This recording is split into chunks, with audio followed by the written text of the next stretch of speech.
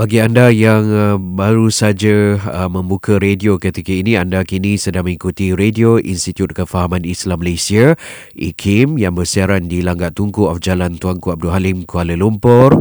Dan kami di Radio IKIM ini bersiaran selama 24 jam sehari, membawakan anda rancangan-rancangan yang ternyata memberikan sedikit manfaat untuk kita bersama, rancangan-rancangan berbentuk kerohanian, rancangan-rancangan yang melibatkan perkara-perkara yang akan meningkatkan ataupun mempertingkatkan akhlak kita di hadapan Allah Subhanahu Wa Taala. Di samping itu, kami juga menyajikan untuk anda lagu-lagu yang mendidik jiwa. InsyaAllah kami akan terus bersama-sama dengan anda sepanjang hari, 24 jam sehari di Langgar Tunku Jalan Tuanku Abdul Halim, Kuala Lumpur ini. Baiklah saudara, masih lagi bertemankan saya Ahmad Nazri Muhammad Yusof ketika ini bersiaran di studio IKIM di Kuala Lumpur, dan bersama-sama saya ketika ini secara dalam talian iaitu Ustaz Ahmad Salahuddin Harun. Dan sebenarnya untuk rancangan Bicara Adab ini kita mengupas kitab Bidayatul Hidayah, Permulaan Jalan Hidayah, karya Imam Al-Ghazali, dan ia merupakan terjemahan kitab oleh Syekh Ahmad Fahmi bin Zamzam. Jadi ini kitabnya berada di pasaran. Bagi anda yang telah pun memiliki kitab ini, kita masih lagi membicarakan topik menjaga dua tangan dan dua kaki di halaman ke 121 hingga 126. Baiklah, nampaknya Ustaz Ahmad Salahuddin akan berkongsi sedikit tentang topik kita pada malam ini. Dipersilakan Ustaz. Bismillahirrahmanirrahim. Terima kasih diucapkan kepada Tuan Haji Ahmad Nazri. Sidang pendengar IKIM yang dimuliakan Allah, kita akan menyambung lagi perbahasan kita di dalam adab menjaga anggota yang ketujuh, itulah dia kaki.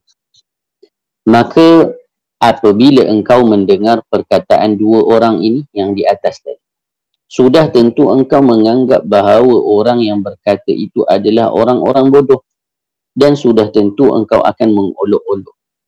Meskipun apa yang mereka sifatkan tentang kemurahan Allah Ta'ala dan kekuasaan Allah Ta'ala itu adalah sesuatu yang benar. Maka begitu halnya orang yang arif dalam agama. Mereka akan mentertawakan engkau seandainya mereka melihat engkau memohon keampunan dosa daripada Allah tanpa membawa sebarang usaha untuk mencapai, yakni tanpa bertaubat. Kerana permulaan pertama dalam jalan menuju Allah adalah taubat. Jadi, apabila seseorang itu ingin menuju Allah, perkara pertama yang dilakukannya adalah bertaubat. Mulakan perjalanan menuju hidayah Allah dengan bertaubat. Tapi kalau ada orang nak menuju Allah, taubatnya tidak, menyesalnya tidak, tinggal maksiatnya tidak, berazam untuk tidak lakukannya pun tidak dibuat, maka apa yang sebenarnya yang diinginkan? Bukankah Allah Ta'ala telah berfirman dalam Al-Quran, wa allaysa lil-insani illa ma sa'a? Maka maksudnya, dan bahawasanya manusia itu tidak memperoleh sesuatu kecuali kadar usahanya. Dan firman Allah Subhanahu wa Ta'ala lagi, innama tujzawna ma kuntum ta'malun. Hanya sahaja kamu akan dibalas oleh Allah Ta'ala mengikut apa yang kamu lakukan. Dan firmannya lagi, innal abrara lafi na'im wa innal fujara lafi jahim. Sesungguhnya orang yang baik akan dimasukkan ke dalam syurga dan orang yang jahat akan dimasukkan ke dalam neraka. Dan apabila engkau tidak meninggalkan usaha dalam mencari ilmu dan harta kerana bersandar kepada kemurahan Allah. Ini yang kita perlu. Kita bersandar mengharap kepada Allah namun tidak meninggalkan usaha. Kerana kita kena ingat usaha itu adalah ibadah. Maka berusaha dapat pahala. Natijahnya itu daripada Allah. Maka disebutkan, maka begitulah halnya engkau tidak meninggalkan berbuat bekal akhirat kerana bersandar kepada kemurahan Allah Ta'ala. Sedemikian juga bila kita nak menuju akhirat. Bukan semata-mata mengharap rahmat, tetapi kena melakukan amal, kena bertaubat, kena berbuat taat, kena meninggalkan maksiat. Maka disebutkan oleh Al-Imam Al-Ghazali dalam Ayyuhal Walad. Benar, kita semua masuk ke dalam syurga dengan rahmat Allah. Namun rahmat Allah itu dekat kepada orang-orang yang taat. Maka kita nak dapat rahmat, kenalah dekat dengan ketaatan. Kena buat taat. Kena tinggalkan maksiat.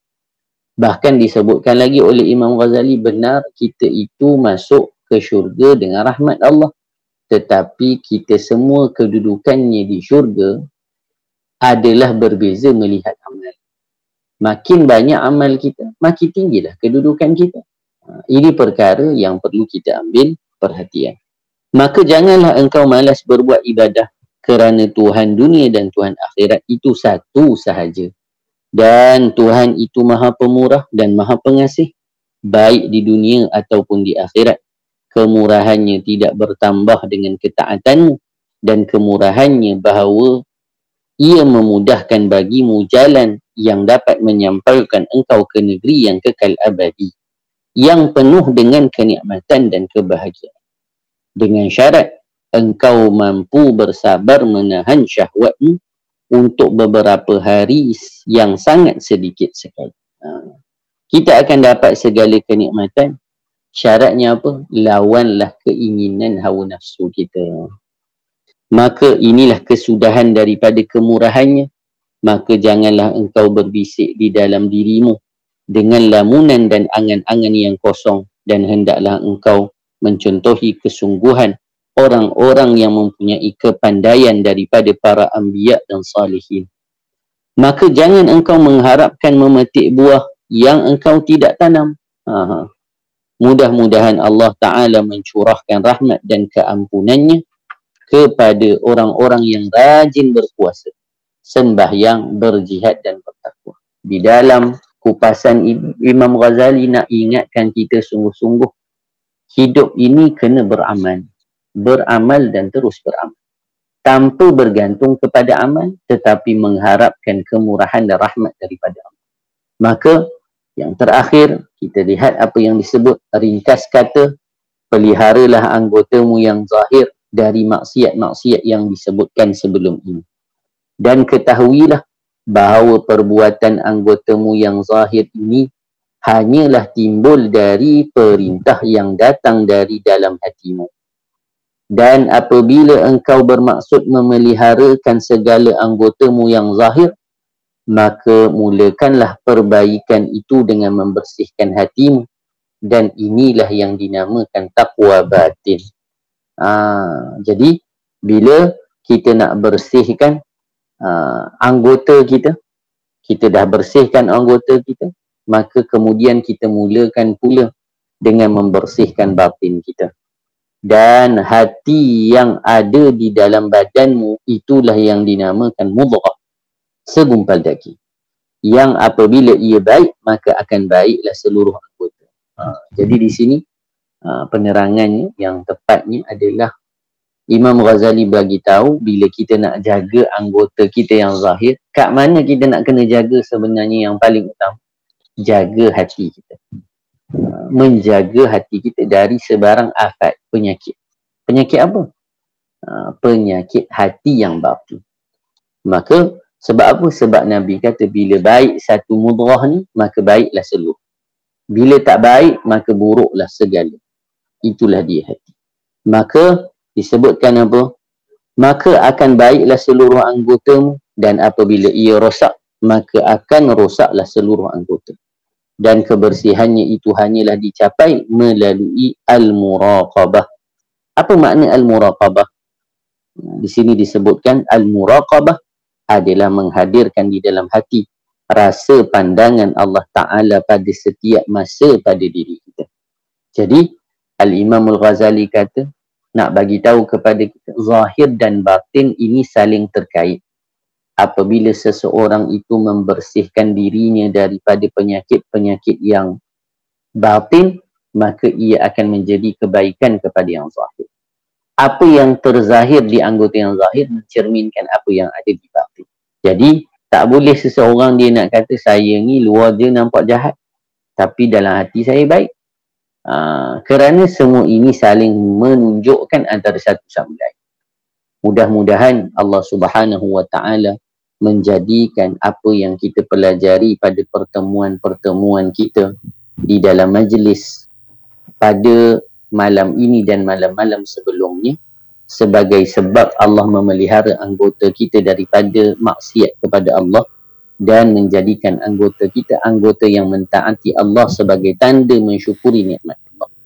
Dan selepas ini kita akan bicarakan pula bila Al-Imam Al-Ghazali kata bila nak jaga semua benda ni yang paling besar perlu dijaga adalah hati, maka Imam Ghazali masukkan di fasal yang kedua daripada bab yang kedua ini adalah bagaimana seseorang dapat pula menjaga hatinya daripada penyakit-penyakit batin. InsyaAllah kita akan bicarakan lagi pada pertemuan akan datang. Wallahu a'lam. Baiklah saudara, sama-samalah kita sebagai khalifah di muka bumi Allah Subhanahu Wa Taala ini kita pelihara anggota yang telah dikurniakan oleh Allah Subhanahu Wa Taala, iaitu dua tangan dan dua kaki yang telah diberikan ini. Kalau kita ambil satu contoh ya Ustaz, kalau kita lihat golongan OKU, mereka hidup dalam serba kekurangan anggota badan ya. Jadi kita lihat bagaimana ikhtiar mereka, kecekalan mereka ya. Apatah lagi kalau kita yang dilahirkan sempurna ini. Jadi sama-sama kita fikirkan, renung-renungkan diri kita. Kalau kita lihat golongan OKU yang ada kekurangan di sebalik apa yang mereka alami, mereka terus cekal, mereka terus kuat, mereka terus tabah. Apatah lagi kita yang sempurna anggota badan yang kita diberikan oleh Allah SWT ini, kita pastikan segala yang diberikan oleh Allah itu kita manfaatkannya sebaik yang mungkin. Baiklah, insya-Allah untuk minggu yang berikutnya Ustaz Samad Salahuddin akan masuk ke bab yang baru pula, masih lagi dalam kitab yang sama, Bidayatul Hidayah karya Imam Al-Ghazali. Difahamkan Ustaz akan menyentuh tentang cara-cara meninggalkan maksiat batin, maksiat hati. Jadi insya-Allah kupasannya begitu mendalam sekali dan pastinya akan diterangkan secara terperinci oleh Ustaz Samad Salahuddin pada minggu yang berikutnya dalam rancangan Bicara Adab ini. Baiklah saudara, maka lengkaplah sudah malam kita ini pada malam ini, iaitu 12 Jamadil Awal 1444 Hijriah bersamaan dengan 6 Disember untuk edisi rancangan Bicara Adab kita pada malam ini. Semoga ia beroleh manfaat dan terima kasih diucapkan kepada Ustaz Samad Salahuddin atas perkongsian ilmu, dan kabarnya Ustaz akan berangkat mengerjakan umrah. Jadi didoakan semoga mendapat umrah yang mabrur, insya-Allah ya Ustaz. Amin, insya-Allah. Baiklah, setakat di sini saja pertemuan kita untuk rancangan Bicara Adab. Walau di mana jua anda berada, teruskan kesetiaan anda bersama IKIM, Inspirasi Inforia Islami. Wabillahi taufiq wa hidayah. Wassalamualaikum warahmatullahi wabarakatuh. Waalaikumsalam warahmatullahi